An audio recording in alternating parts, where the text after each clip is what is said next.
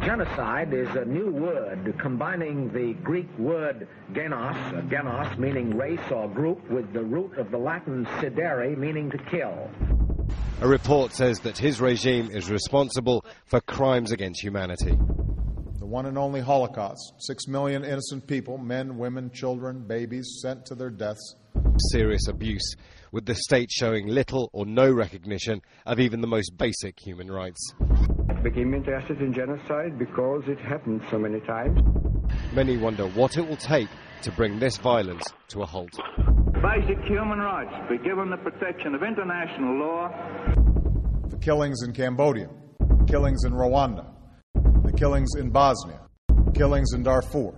And we are haunted by the atrocities that we did not stop. This is Atrocity Prevention Monthly, a podcast by the Sentinel Project. Well, hello, welcome back to Atrocity Prevention Monthly. This is Kristina. I'm again joined by Tim and Chris. You both were on the last podcast, which was a Hakika update. This is kind of an extension of that, but we're looking at technology for humanitarian purposes. And so we're actually going to focus on our current project going on, Hakika, and how WikiRumours plays a part in that. And so, first of all, though, there's been a lot going on, again, in the news. This is always typical, of course. But current event, something that's going on is the Ebola kind of crisis. I don't know if we should call it a crisis. I don't know how to categorize it, but people in some places would say it indeed is a crisis, particularly in Africa. So it's been in the news. It's been going around for a good few weeks now. I actually saw it in the news months ago. It was showing up on BBC, and I noticed that really in North America it wasn't really showing up on any news sources, but now in the past, what would we say, 2 months, it's been showing up, and particularly because there has been a case where someone died in Texas with Ebola, and now there's a nurse that's actually been infected with it, and she's suffering with Ebola at the moment. So because of that, it's kind of opened the door in North America, but in fact it had been going on in Africa for quite a while, where it was spreading, and there were serious problems going on there, and still continue to go on. And the reason why it's important for us is because with the Sentinel Project, with the work that we do, we look at misinformation. And we also have the challenge of fieldwork, and what comes with fieldwork is that challenge of disease and, everything that comes with it when you're actually going to Africa and doing fieldwork, which is what's happening right now. You guys are going to Kenya. You've been there a good few times. And actually, we've had a discussion in the last podcast about, a few of our Sentinel Project members actually becoming sick. Chris, you had malaria. Tim had dengue. So it's relevant to us to kind of discuss Ebola. And what I actually was reading Maclean's, this is, what issue is this? What month is this for? Why is it not telling me? Meh. I don't know where it is here. Anyway, it says why Ebola is winning, who's in charge of stopping global pandemics. It says no one. So, in fact, this isn't necessarily, the articles in here weren't necessarily about the miscommunication aspect of Ebola, but it did talk a lot about what's going on the ground, and the charities that are having to take up, dealing with the outbreak. And it's kind of talking about, the stats are quite scary, sure.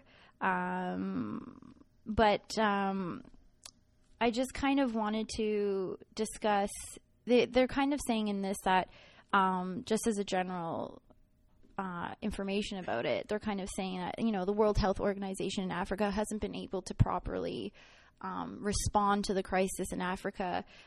There's kind of reasons for that. They don't have enough kind of resources at their disposal. They're not properly funded. Apparently their budget has been capped, frozen for a few years. So, in order to deal with a lot of these sorts of crises, you kind of need good leadership and organization. They're kind of saying that the World Health Organization hasn't necessarily been doing that very well at all. Their response to the Ebola crisis has been, in fact, slow for quite a while.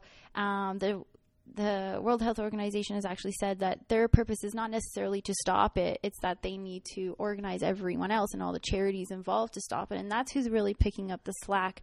And in this article, they kind of discuss the the lack of response from, North America and kind of the West towards the Ebola situation in Africa, and that now they're kind of talking about it.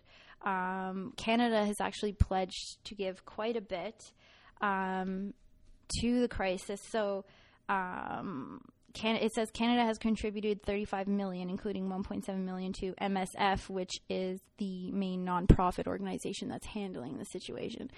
So anyway, that's what's been going on. I think, what's the stat as of now? I think it's way over 5,000 people that I think have died from Ebola, but I'm not 100% sure. And countless others have been treated. And in fact, to talk about miscommunication, Chris, we were kind of talking beforehand that you think it's kind of, and like anything, kind of blown out of proportion. There's this thing about how, the second we hear it, we freak out, and everyone just kind of goes, and it's part of the miscommunication aspect. And in fact, there is an article in this Maclean's that says, "How safe are you?" And this doctor, and it was actually mentioning that, it's not that contagious when you compare it to other things like measles and whatnot. So in fact, they're kind of saying that for us in North America, we don't have to be too worried about it. There's actually other things that we should be worried about. And influenza, we said, kills people all the time, continuously, and it's more of a threat to us here. But the issue is in Africa, it's quite dire, and they really need help over there to deal with it. So, Chris, what was the miscommunication aspect that you were kind of looking at? Well, in any kind of crisis situation, when people are living in fear and danger, whether real or perceived, and you also do have a lack of genuinely accurate information, rumors start to spring up, and this is certainly something you can see on the international level. People, because they know I travel to somewhere in Africa fairly regularly, are always asking me about Ebola and the Ebola threat and that sort of thing. And you can see that there's a real sort of misperception here on just how much of a threat that it actually is, partly because Ebola is such a media-friendly it's such a media-friendly disease because it's scary and so on, and it's highly lethal if you do get it.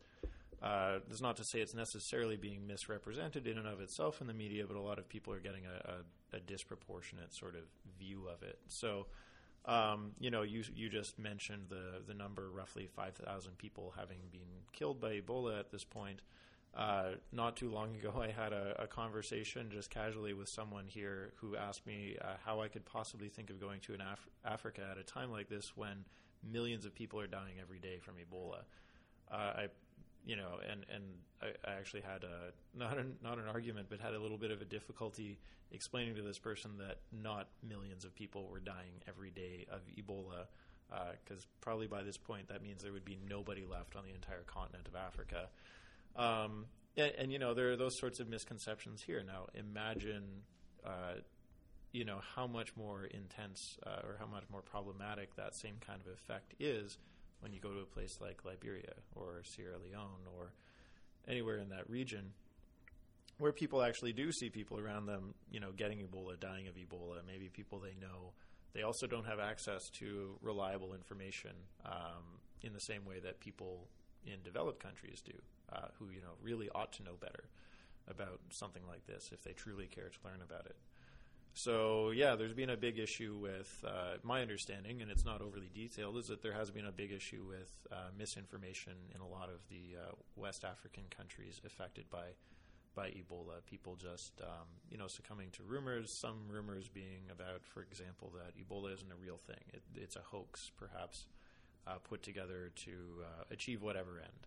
And so in some cases, I think it was in Liberia or Sierra Leone, there was at least one case of an angry mob attacking a care center for Ebola victims because they thought the medical staff there was actually harvesting people's organs. There were other cases where, at least one case where a public health team was killed while visiting a village doing, I think, public education. But a rumor started that they had some sort of ulterior and much more threatening sort of purpose for being there, and the inhabitants of the village killed 6 or 7 people who were actually there to help them. Those are just a couple of examples of the kind of thing that's happening there, and that's the same dynamic that's driving that is the same kind of thing that we see in the Tana Delta, really, with Una Hakika. People living in a very tense situation where they either their lives are in danger or they perceive their lives to be in danger. There's some kind of persistent threat. At the same time, they don't really have reliable information on what's happening around them, and it's very fertile ground for rumors. So I think just to kind of wrap that up, the bottom line, or one of the takeaways I have from this, is that misinformation isn't unique to where we're working. It's not unique to conflict situations. I think a lot of the lessons that we're learning with Una Hakika could be applied in many other contexts, not just conflict situations. So maybe in a public health context or in a general development context. So further down the road, the kind of situation that we're seeing with Ebola could be a potential sort of avenue for expanding Una Hakika, or at least sharing our learnings with other people such that they could do something similar to address the same kind of issues elsewhere. That was actually really interesting and well said. So moving on then to Una Hakika, as Chris has kind of brought into this conversation. Una Hakika is currently our project going on in the Tana Delta. We're trying to essentially fight rumors and stop conflict from kind of escalating. Stop kind of a rumor escalating into conflict, I should say. And so part of this topic of technology is so important, especially today. Of course, I don't need to tell you that. But in terms of humanitarian purposes, it's vital. And this is a huge part of what defines the Sentinel Project. We're quite innovative in that way, and it's what sets us apart. And so we have Tim here actually to discuss WikiRumours, which is a software that's used when in our project Una Hakika. So, Tim, if you could kind of discuss how you came up with the idea of WikiRumours and how you kind of developed the software. Right. Well, WikiRumours was developed specifically to meet our needs in the Tana Delta.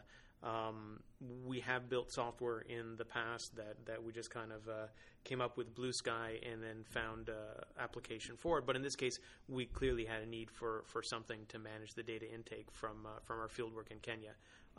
So we came up with the idea of WikiRumours and built the Una Hakika campaign on top of it. A number of interesting things about the WikiRumours software. Because it was a consequence of our work in Tana, it's very friendly to communities with a cellular infrastructure, and as a result, a lot of in fact, I would say the vast majority of information that goes into it is from people texting into our short code, with the remainder being word of mouth.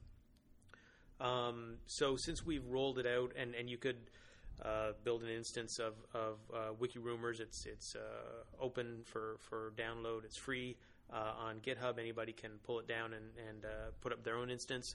Since we deployed it in Tana Delta as Una Hakika, we've got quite a bit of data starting to flow through it, and we're starting to look at some of the resolution statuses of rumors that are running through it. So we're noticing that, not entirely surprisingly, the biggest slice of rumors going through it are confirmed, are validated to be false, and followed by rumors that are impossible to verify, and then others that are true. So we're continuing to pull data. As I said, the data set is still small because it's a new campaign for us. But we have other software that we've been running for longer, like our hate-based software, which has now generated quite a bit of data. We're just shy of 200,000 sightings, hate speech sightings globally, which is why we can say definitively that we are the world's largest collection of structured, multilingual, usage-based hate speech. I add all those qualifiers to give it some meaning. It's really good. So, yeah, we're looking forward to further great things from Una Hakika and WikiRumours. Right. So if anyone's interested, listening to this, you can go to www.unahakika.org, and this is where you can see WikiRumours at work. And so it's actually quite interesting. There's on the left-hand side of the page under Una Hakika, there's actually something that says recent rumors, and then it says most common rumors. You can click on both, and it'll actually show you what comes up is each rumor is there, and it tells you when it was updated. And so just explain how it works in terms of, so what happens is that people actually just, regular people from Kenya are texting in, or is it that they're telling our ambassadors there essentially what's going on and they're texting in? Who is actually doing the texting or letting us know of the rumors? Right. So we have staff in Kenya who liaise with community ambassadors and the general public, and they take reports by SMS and telephone and word of mouth, and then they key that into WikiRumours. Obviously, you can go on to into Una Hakika. You can go directly on and put in rumors yourself, but we obviously found that there wasn't a huge user base with desktop web access. Mm-hmm. So for the most part, it's coming in through our staff there who are putting it manually into the site. Right. So that's exactly what they're doing. So they're putting it manually in. So what you can do is you can actually click on each rumor, and then it kind of sums up the rumor. So, for instance, it says county leaders are so biased, they only visit villages with their tribesmen. And for what this says is that this rumor is new, uninvestigated, and it's assigned to Christine, who's in the Tana, right? Christina's in the Tana? John is in the Tana, and Kristina is in Nairobi. So she's there, and she'll be looking into that. And then they update it, right? They update each rumor as time goes on. And that is one of the harder ones that you're looking at to validate. Yeah. The accusations of bias are really right, tricky. Very difficult. But there are a number of rumors in there that are quite definitive and easy to prove or disprove. If an attack happened in this place on that date, or pending attack in the next 12 hours, and time passes and nothing happens. Well, it's really interesting because then it has the rumor, then it has a priority. So you even have it based on low, medium, or high priority, and then the status. That's all laid out for you first when you click on recent rumors or most common rumors. Then you can click, again, like I said, click on into each rumor essentially, and it'll give you updated information. Even some of them have comments. So there's some that will say confirmed true, and there's a reason why. So this is quite good. It's all backed up. It says tension high in Garsen as heavily armed security personnel are seen all over patrolling the area. So then it goes, this rumor is confirmed true and is of medium priority. Here's why. There was regular police patrol in the interest of security. People were fearful as they are just recovering from trauma either caused by violence or police brutality in operation, and some fear possibility of terrorists hiding in the communities. Like, this is quite good. This is extensive. To get a reason why is great. So what are we trying to do with all of this? So what have you done in terms of, you have some statistics there where you have everything it's new, but you have interesting statistics, right, Tim? So yeah, we're trying to draw some conclusions over time about the nature of rumors that come in, and kind of what the geographical dispersion pattern is, both before and after you ascertain a status, whether they're true or not. And I think there's a lot of really interesting things to be found about how rumors move and mutate and migrate within a community. And that's one of the reasons that we're not only capturing the substance of a rumor, but who specifically heard that rumor. And I'd say the most important data point in all the stuff that you just talked about are the number of sightings. Yeah. The number of sightings and where those sightings are. Yeah. So, and that's exactly what I just clicked on. So I clicked on most common rumors, and there's a list that shows up again, and it says, it's a bit different now when I'm looking at this. So it says rumor, and then to the side is sightings, and you'll see a number beside each rumor. It also has the date. So it'll say sightings. And the first one is actually 25 sightings of this one rumor, which is incredible.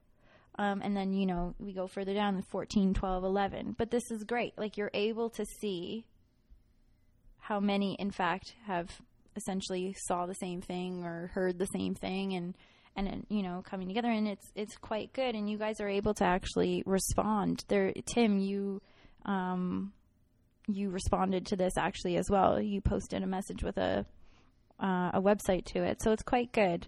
You guys are able to respond, and even though Tim, you're here, you're able to add something to it at the same time, which is great. Well, I guess what we're hoping is that as much as I love seeing the data come in and seeing those numbers come up, we also want to be able to intercept those rumors before they get out of control. Exactly. And keep them from spreading in the community. So, and I can see, so that's pretty much, it's quite easy to use. This is very easy, user-friendly. It's easy to understand what's happening here. Would you say, Christine, even your mom could use it? Yeah, she could. There you go. She could understand this. Sorry, Mom. She could understand this. It's true. I mean, if something came out to me and it was all complicated, I don't know if necessarily I'd be willing to kind of click through it, This makes it very easy for us to see what's happening. And you even have, if there's a link to About WikiRumours, so for people to understand how it's working, it's great. And in case you need any help with it, there's we have that on there as well. So you can report a rumor right on there. It says you can click and report a rumor, which is very interesting. And so how about some challenges? Have you guys experienced certain challenges with this software, with this technology, and what we're trying to do? Yeah, I mean, I think you can look at a few different classes of challenge. So clearly, we've deployed this in an environment where we can get a lot of data relatively easily through word of mouth and through people texting to us. There are a variety of other areas, or other SOCs where this, would not be as effective, and we'd have to find other ways to get data into the system. Mm-hmm. It's a bit of a challenge to draw conclusions until you have a pretty sizable data set. I can start making some very interesting and well-informed observations from our hate-based data because it is such a huge data set, right. But I'd be a little cautious about jumping to any conclusions based on what we have here. I'd say those are the primary challenges. I mean, we're also very cognizant. We were cognizant when we built the application that we wanted to make sure that we also weren't stoking the fires by if you hear a rumor and then you let everybody know, hey, listen, the rumor that your community is going to be attacked tonight is absolutely untrue. Well, everybody's going to get all concerned that they hadn't heard it before, and now there's at least a possibility that it's true because people are talking about it. So right. That's also a challenge that we've had to be a little bit careful about how we broadcast the stuff that we're capturing. Right. And we're quite realistic, I would say, very realistic in terms of there's some rumors where you just say, it says it's hard to prove this. It's hard to prove whether it's true or not. It's just impossible. So, I mean, that's quite realistic rather than just saying yeah or no and just kind of generalizing or assuming something. Whereas there's some rumors where it just says, we don't have enough evidence to prove this, and we're not sure. Like it says, impossible to verify. So it's very interesting. And Chris, I wanted to know whether you think this is what you envisioned and that you're happy with the progress and how things are going. Yeah, I am pretty happy with how things are going, actually. So we're officially a year into this project as of tomorrow. I think tomorrow is the day that we signed on the dotted line for the funding to start it. So it's really been less than a year that Una Hakika has been up and running in terms of the infrastructure, the short code for people to be able to text in and the staff being in place and having a reasonably large subscriber base and having established procedures for verifying rumors and all that sort of thing. So it's still quite early on for us. I would really say even 6 months since everything got officially set up. And considering that pretty short time frame, I think we've made some good progress. So, for instance, when you were looking at the list of the most common rumors, for a long time, we had a very sort of flat distribution of sightings. So those 140 something rumors, let's say that Tim cited, most of them would say they had 1 or 2 sightings each. So basically somebody reported in that I heard this rumor, and then nobody else would report in on the same thing. And then there were a couple of major incidents in the area, and we started to see 1 or 2 rumors with a lot of sightings, like that one that has 25. But it would still drop off quickly, 25 sightings for this one rumor, and then all the others were, 1 or 2 sightings each. And now it's starting to sort of stack up. We're seeing a lot more of those, double-digit sightings of individual rumors, and that's a very good sign, because that means that we have more people engaging with what we're doing. And I think it's a function of a couple of things. One being just our subscriber base is growing. So we've got approximately 600 people now subscribed to Una Hakika. That's including our 200 ambassadors. And 600 is a number I'm actually quite happy with. It might sound low at first, but when you put it into the context of the local population, I did some calculations the other day, and this actually puts us at around, I think, 1 in 65 of the adult members of the Tana Delta population who also would likely to be mobile phone subscribers, because there are only around 100,000 people in the area. Actually, around half of those people are under the age of 15. It's a very young population.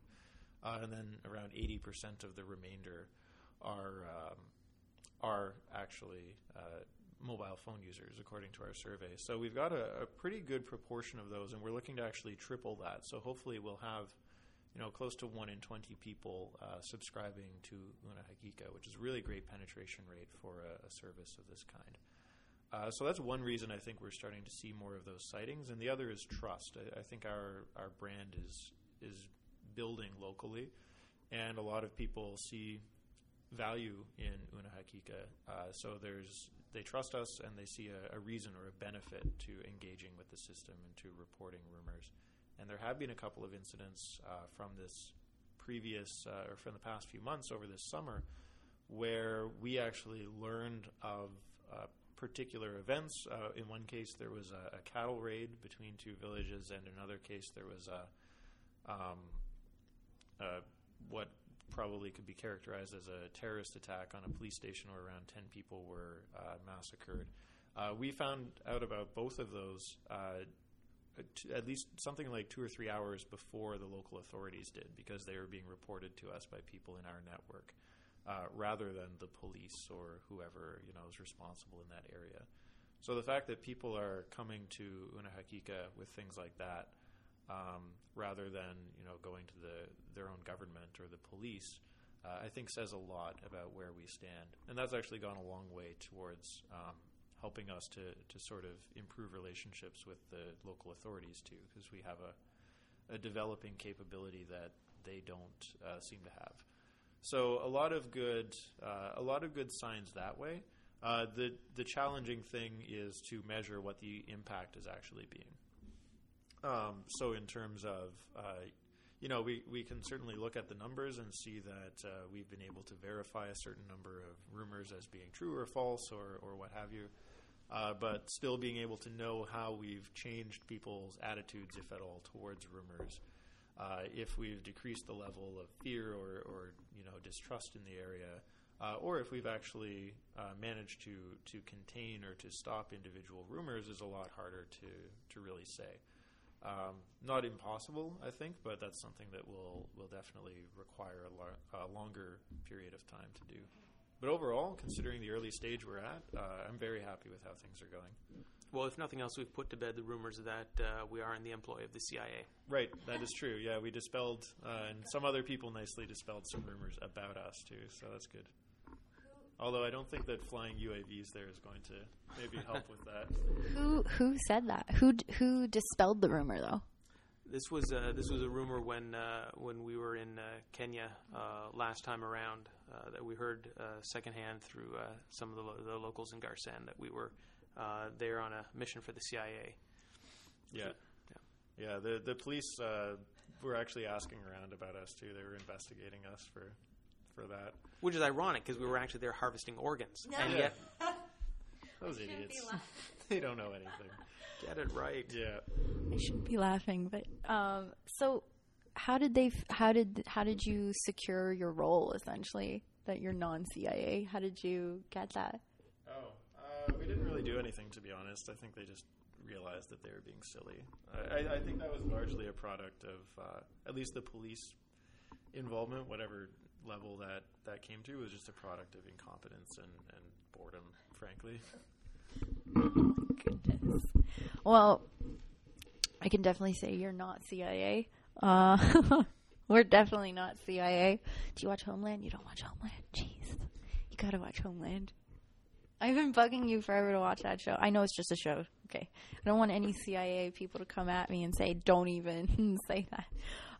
But so it's interesting because, Tim, are you happy with the progress of Una Hakika and WikiRumours? Are you happy with it? Yeah, no, absolutely. I'm always thrilled whenever anything that we've built is actually starting to generate data. I get excited by data, and just the fact that it has actual applicability. It's it's wonderful to build innovative things, and it's wonderful to build the Sentinel Project's brand on the notion of building stuff that hasn't been used before in humanitarian aid. But at the end of the day, you really want to see that what you're building is useful.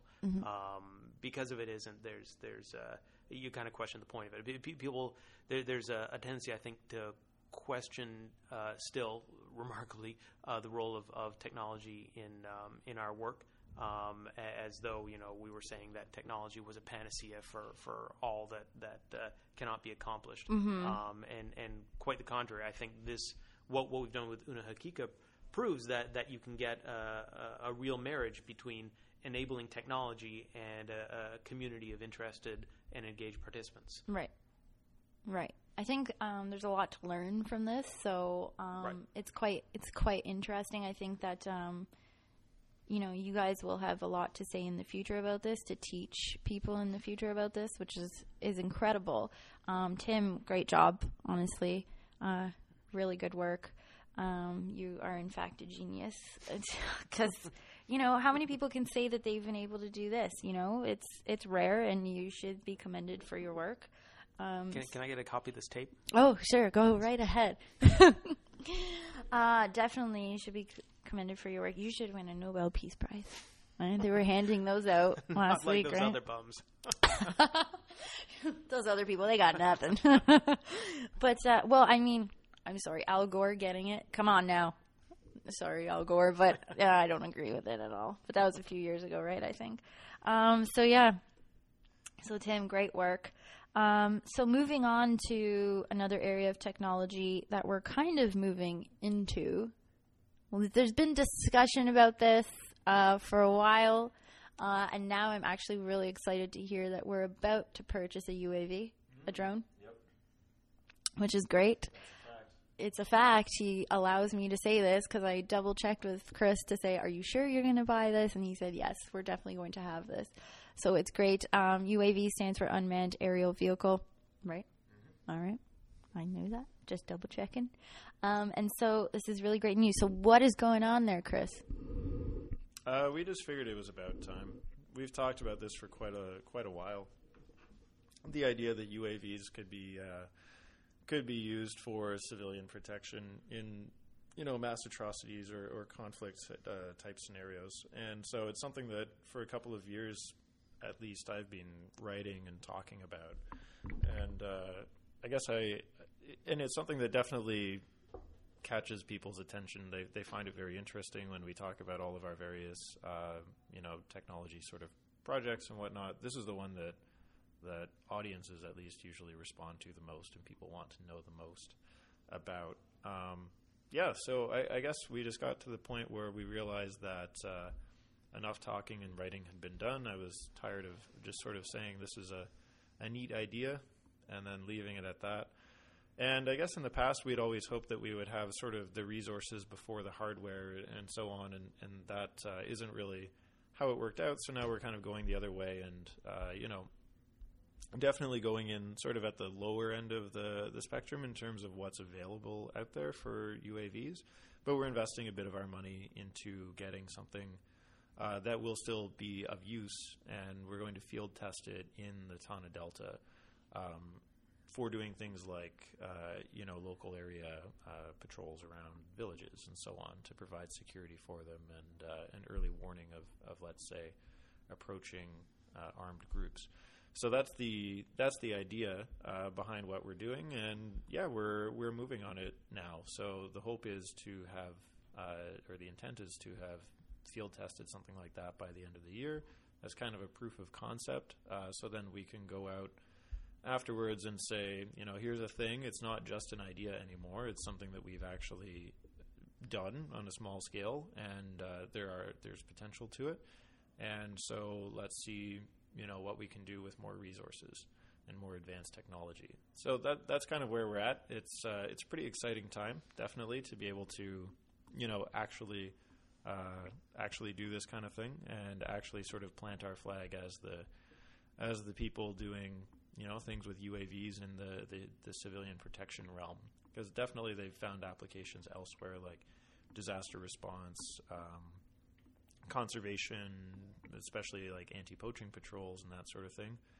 So, if people are using them to protect endangered animals, why not endangered humans? There's a lot to be learned here, and as much as people like sort of talking about it and theorizing about it, and I think a lot of people are cautious, overly cautious because of the potential risks involved, it's time for somebody to just do it and start learning those lessons and answering some of those questions. So here we are. So it's going to be you answering those questions now. Yes. Well, okay. So when are you going back? You're hoping to have this before you go back to Kenya again, right? So what's your plans? We were kind of talking about this. It's not set in stone, but what are your plans now in terms of going back and trying this out? That's a good question. So you're right. We're going back fairly soon, and the intent is to test this out when we are there on our next visit. And so we'll be acquiring a small UAV of some purpose or of some sort, which can be used. Well, I say of some sort. We have one in mind, and it'll be able to be used for capturing aerial footage, both during the night or day and night. And we'll be field testing that essentially.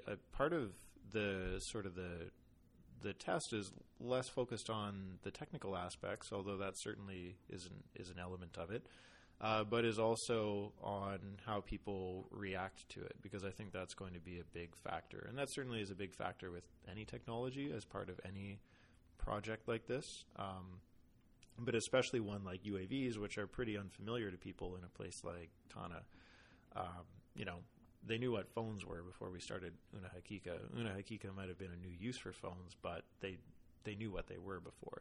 As were UAVs, that's something new and something that could be perceived as threatening. So I think we're going to have to be careful in that way and keep an eye on public perception.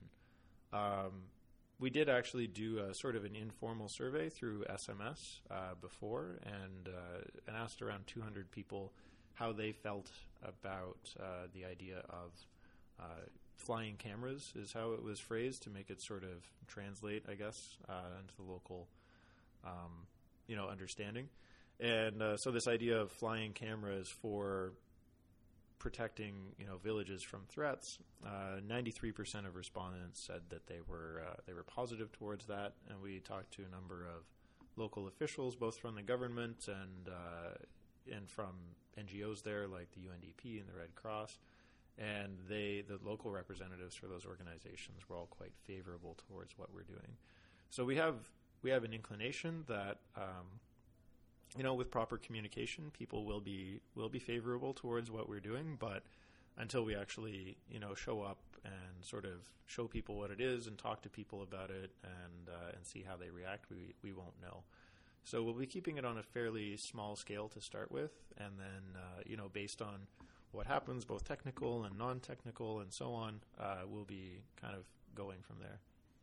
And I think we'll have to build up protocols about when to use it and when not to use it, and being aware that I don't remember checking what the flight time was on this, but I know a lot of these are pretty pretty limited flight time. So what's the trigger point for putting it up? And yeah, exactly. That's a really good point. Like I said, a lot of the challenges here are not necessarily technical. We're not building something new in this case. We're just employing an existing product. But the technical limitations of that dictate how we use it, or will influence how we decide to use it. So things like when does it fly and how long does it fly for, and what are the conditions under which we decide to fly it are important. Because the one that we're purchasing, it's a multi-rotor, so it's essentially functions like a helicopter, and it's very energy intensive. So on a full charge, it can only stay in the air for maybe 25 minutes at most, which is not enough time, to provide persistent overwatch 24 hours a day of a particular area.